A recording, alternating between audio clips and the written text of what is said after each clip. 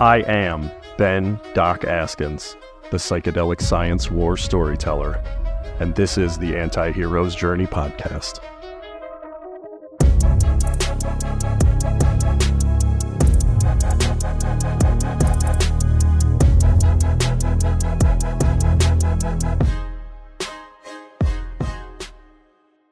Hey everybody, Doc here. If you're enjoying the podcast and you want it to be possible for me to continue to make it, then I'm going to need you to go to my store at antiheroesjourney.com and buy my audiobook and my ebook in one of the many translations available, or go to shop and pick out some of my stuff. T-shirts and hats and pet bandanas and bikinis and scented candles and all sorts of nonsense. All the things you could ever want and never need. And get 10% off with the code, all caps, FRIEND10. Go to antiheroesjourney.com and use the code, all caps, FRIEND10 to get 10% off anything that you could ever want there. I appreciate your support. Thank you. I love you. Goodbye. What's up, all you anti-heroes out there? Doc Askins here, bringing another podcast episode to you. I've got a special guest. Jennifer Chesak is the author of the Psilocybin Handbook for Women.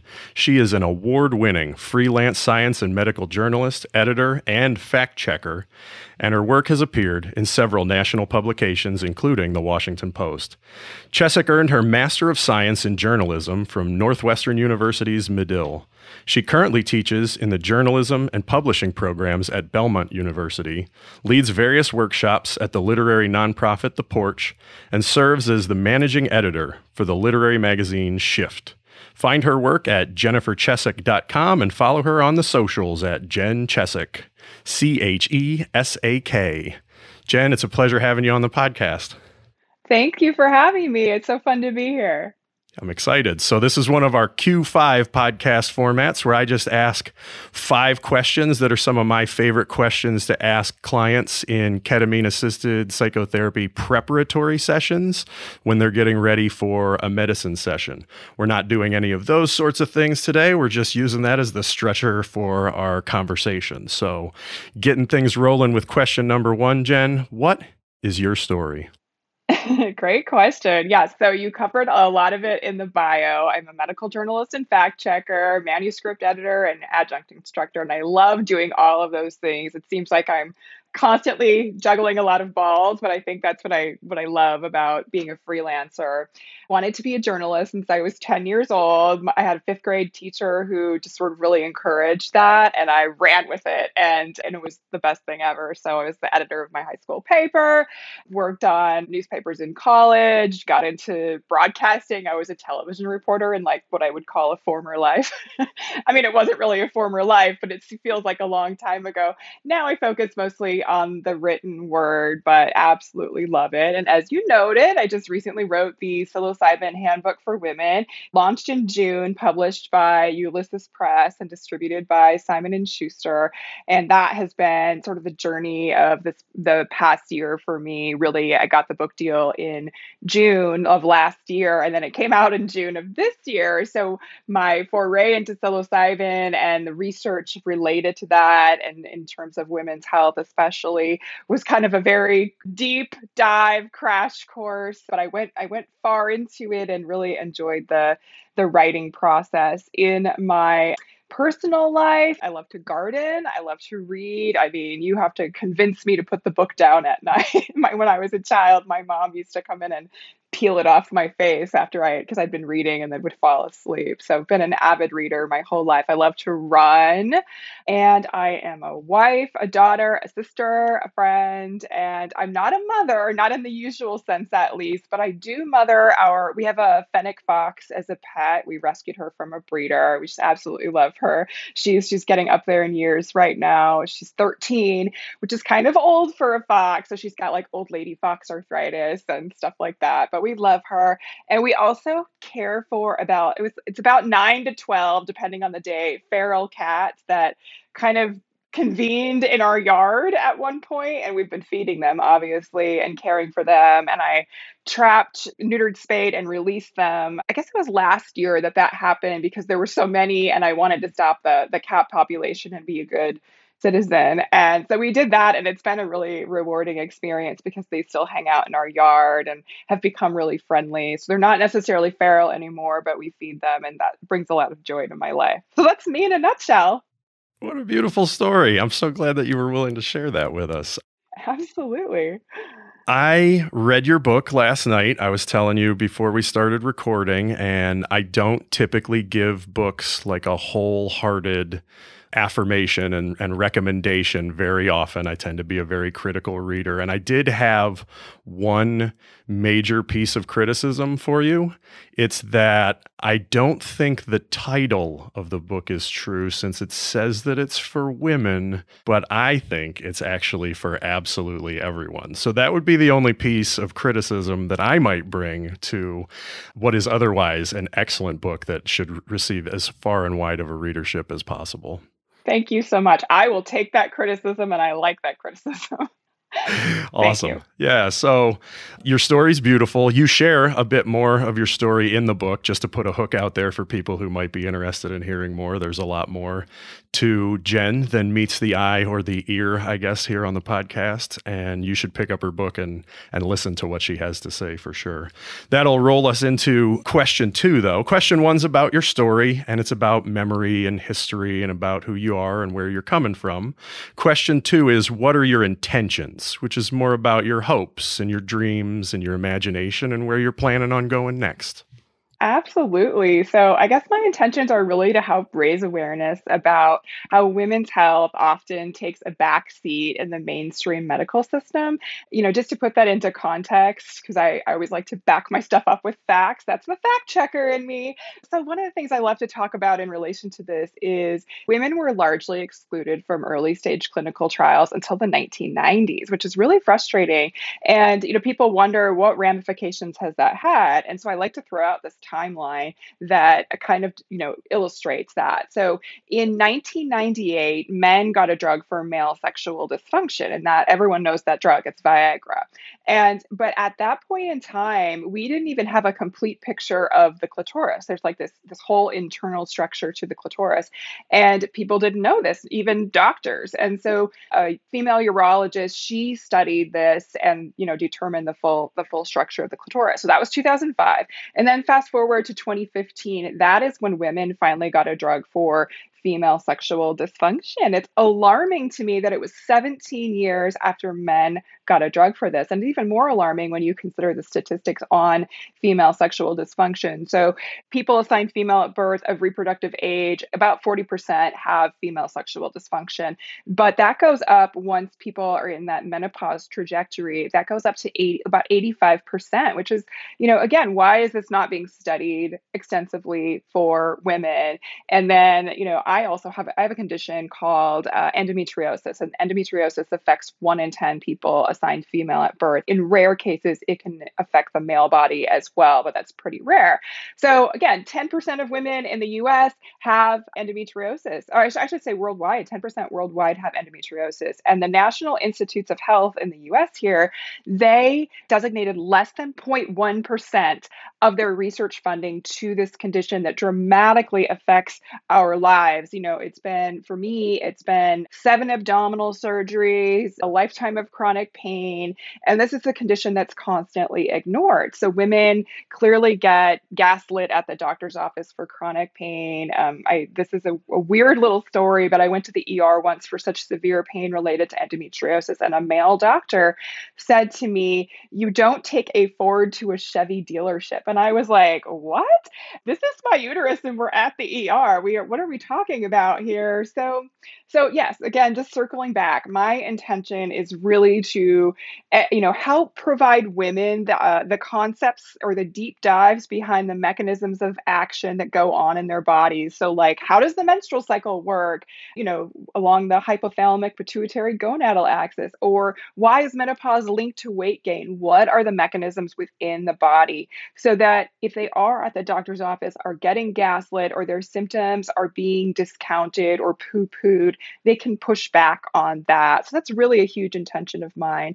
And of course, I want to educate people about or I should say, raise awareness about the benefits of psilocybin, especially for women, women's bodies, or the female body, I should say. I really want to help people feel like it's less of a mystery. I mean, it is a wonderful, magical mystery, hence the name magic mushrooms, right?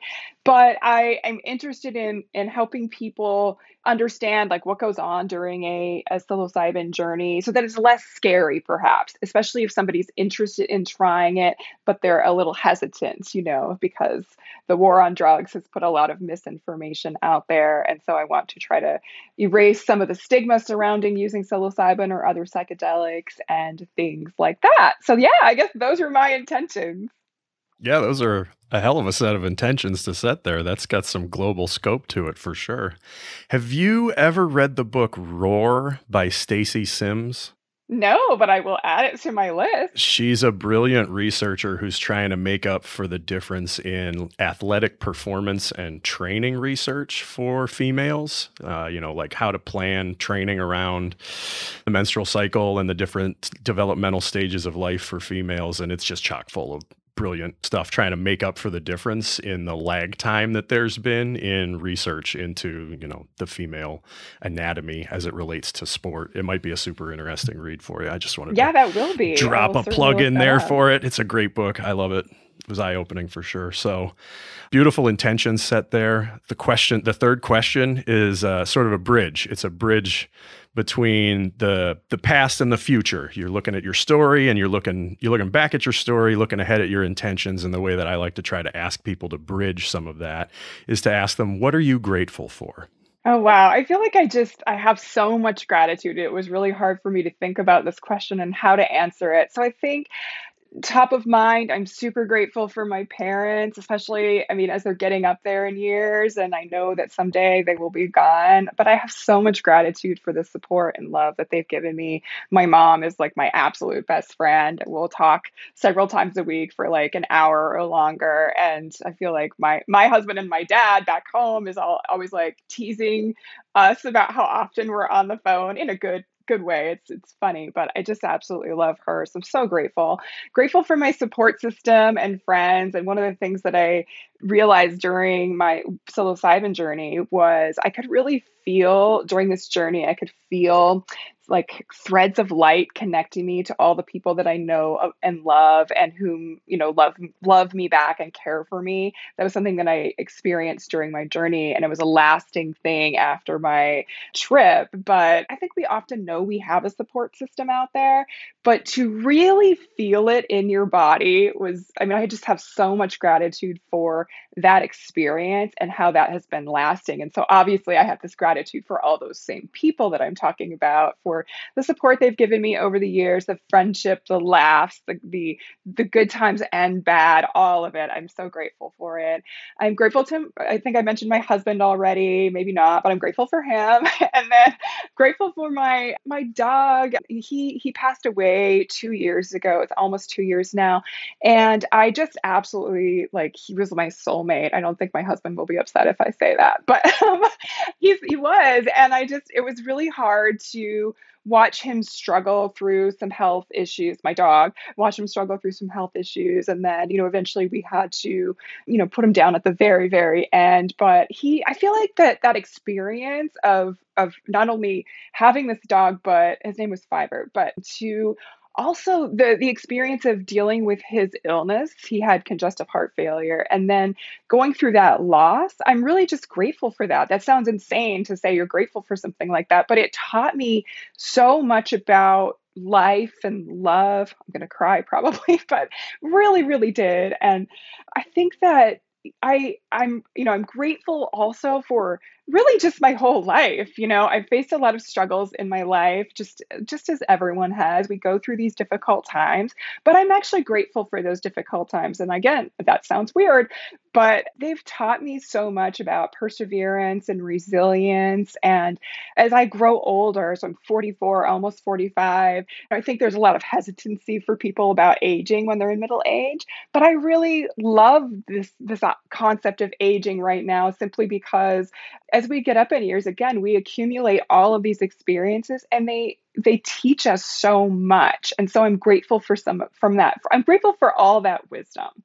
I've had a lot of health struggles, chronic health issues, endometriosis, I already mentioned, menstrual migraine, asthma. So I've had chronic illness my whole life. And despite all of that, I think that I really recognize and am grateful for what the body can do. Obviously, part of that is being a medical journalist and digging into all of this, the research and learning about mechanisms of action. But, if I go out for a run and I'm just like breathing in the air of the woods and heavy breathing because I have asthma, of course. I'm still just grateful for like the fact that I can go run. That's such a miraculous thing to me, even to this day. So, yeah, that's me, just full of gratitude over here. Yeah, I can hear in your answer to that question the amount of integration work that's gone into you being able to answer the question that way. Like it's obvious. Strategic Navigators reduced my income tax bill by over 50%. These guys save entrepreneurs anywhere from 40 to 60% on their income taxes. Click the link in the description to schedule a call and see what these guys can do for you. If you enjoy paying as much as possible in taxes, then just ignore everything I just said.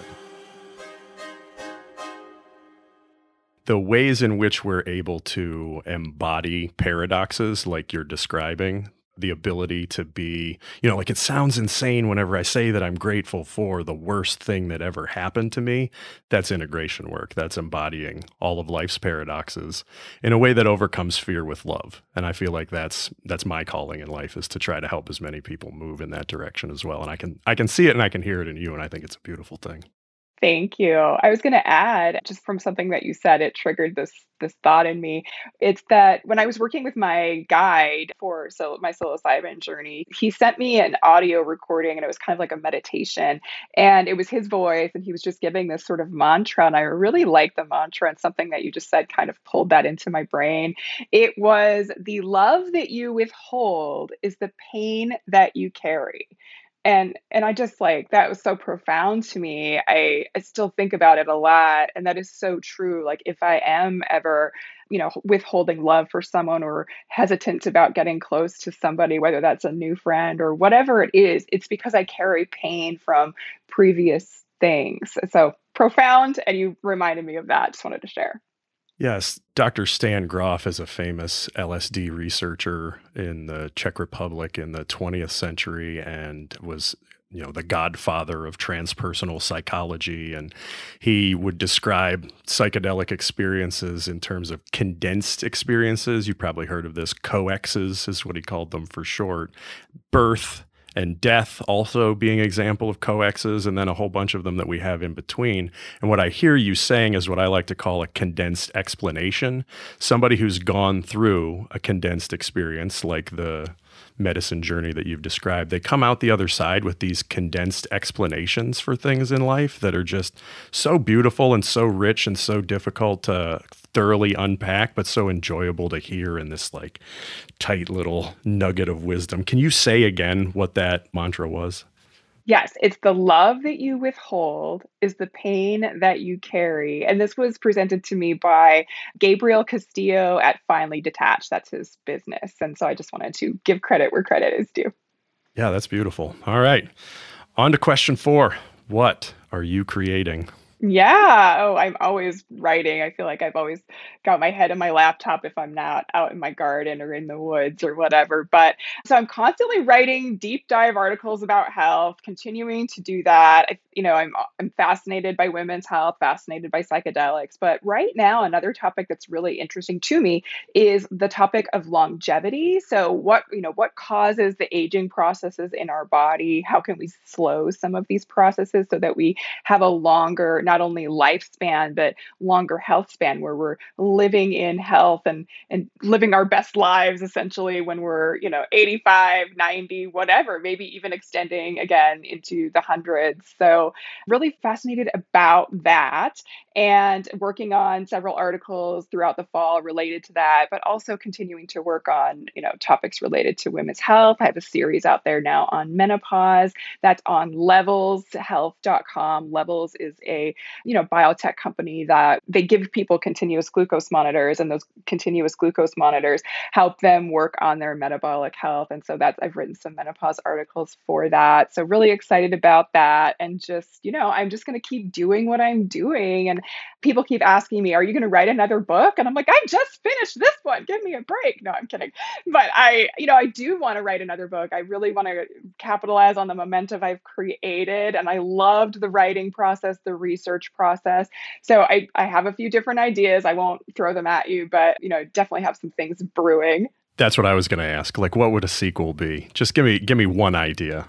So yeah, I think one idea that's kind of in my heart and that I want to talk about and write about is this idea of how do you decide if you're going to have children? I think it's this question that a lot of people grapple with in late 20s, 30s, even into their early 40s. How do you make the decision? Because a lot of people are on the fence, and I was someone who was pretty sure I wasn't going to have kids, but I kind of went through this, I wouldn't say crisis, but it was just more like I have to make this decision now. It was in my late 30s. I was leaning towards having a hysterectomy to help with endometriosis pain. And it was something I really needed to do. But if I were going to, have kids, obviously I needed to figure that out first. So I spent several months kind of digging into this topic and trying to figure that out. And I feel like that information that I learned through the research that I did for myself would be valuable to other people because, we live in this world where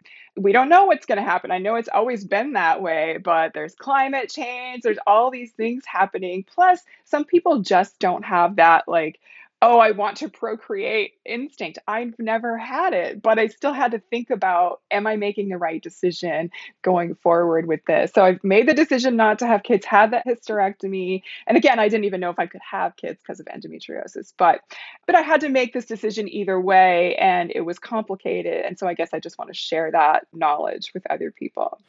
Well, I think that topic in your hands would be well handled, and that anyone would benefit from hearing a well-rounded, integrated perspective on a subject like that. So hurry up and write that book so that I can get to it. I can get it to my kids whenever the time comes. I've got a little bit of time before they're going to be making any of those decisions, but I'd be glad to have some resources for when that time comes for me. Sure. That brings us to our final question, Q5. Who are you really? Well, I don't think I'm too big of a mystery. I am an easygoing person. I'm a positive person overall. People have called me optimistic to a fault, but that doesn't mean that I want to push toxic positivity on people at all. That's not me. I think, and it doesn't mean that I've never had bad days. I do have bad days. I go through difficult times, but I really lean on resiliency, like concepts of resiliency. I tap into my parasympathetic nervous system, which is rather than our fight or flight response, it's our rest and digest response in the body. So we can tap into that through meditation or mindfulness practices. So I think back to when my mom has gone through 2 different cancer diagnoses. And I was in the hospital with her for the first round where she was having surgery. We just didn't know what the outcome would be. And, sitting in the hospital and my heart rate rising and I'm panicking, and I just had to calm myself down. And to have those tools is really powerful. So I always encourage people to lean into mindfulness practices. But I think those are what really get me through difficult times. But really, in a nutshell, I think I care about the general human experience, our universal things, whatever that may be.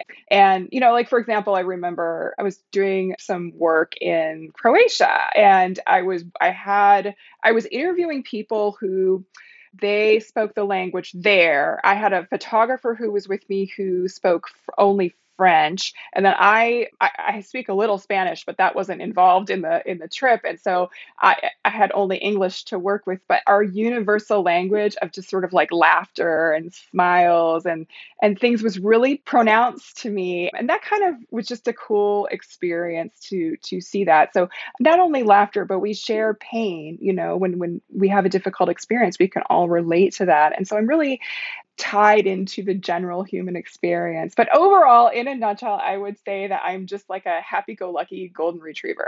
If I were a dog, that's what I would be. I would just see floppy ears, running around with my tongue hanging out, big smile. That's me. I see that. I see that in you. Thank you.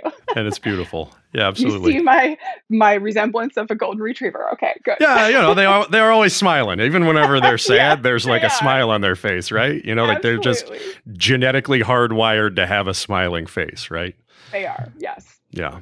Any final thoughts that you'd like to share with our audience before we conclude our conversation here? I think one thing that I did want to share is the idea of this model that researchers have come up with to describe what happens during a psychedelic journey and how it can be so beneficial to people. And so I'll quickly explain that. It's called the Rebus model, and you've probably heard of this. It stands for Relaxed Beliefs Under Psychedelics. And what that means in a nutshell is that, so in normal states of consciousness, our minds are pretty rigid. And when we're young, they're really flexible. They're entropic because we haven't really formed our beliefs about the world around us or how it operates or the beliefs about ourselves. We're still forming our identity. So it's really flexible as kids.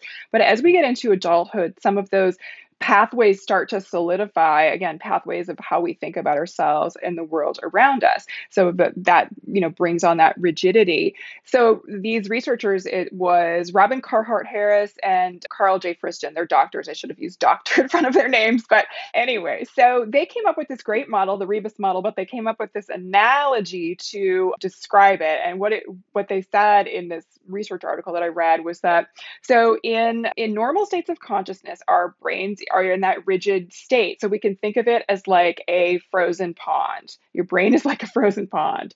And then when you are on a psychedelic, so this is your brain on drugs, right? But this pond becomes thought. So when it's rigid and it's frozen, if you tried to drop a new belief on it, like in the form of a rock, let's just say, so we're dropping this rock on this frozen pond, it doesn't gain entry, right? So if you're trying to change the beliefs that you have about yourself or the world around you, it's hard to do in a normal state of consciousness because that rock just hits the ice and doesn't do anything. But if we have this thawed pond, because we're on psychedelics in this altered state of consciousness where our minds become flexible and entropic, almost like that childlike state, and we take a belief and we try to drop it in that pond, it gains entry and causes a ripple effect. And I just really love sharing that analogy because I think it helps explain and take some of that mystery out of, well, why does this work for things like PTSD, depression, anxiety, etc. So just wanted to share that. So psychedelics make your mind into a slushy pond is what I'm taking away from that one. Perfect. Yeah, you're just a slush. All right, well, that's Jen Chesak, everyone. It's been a pleasure. Doc out.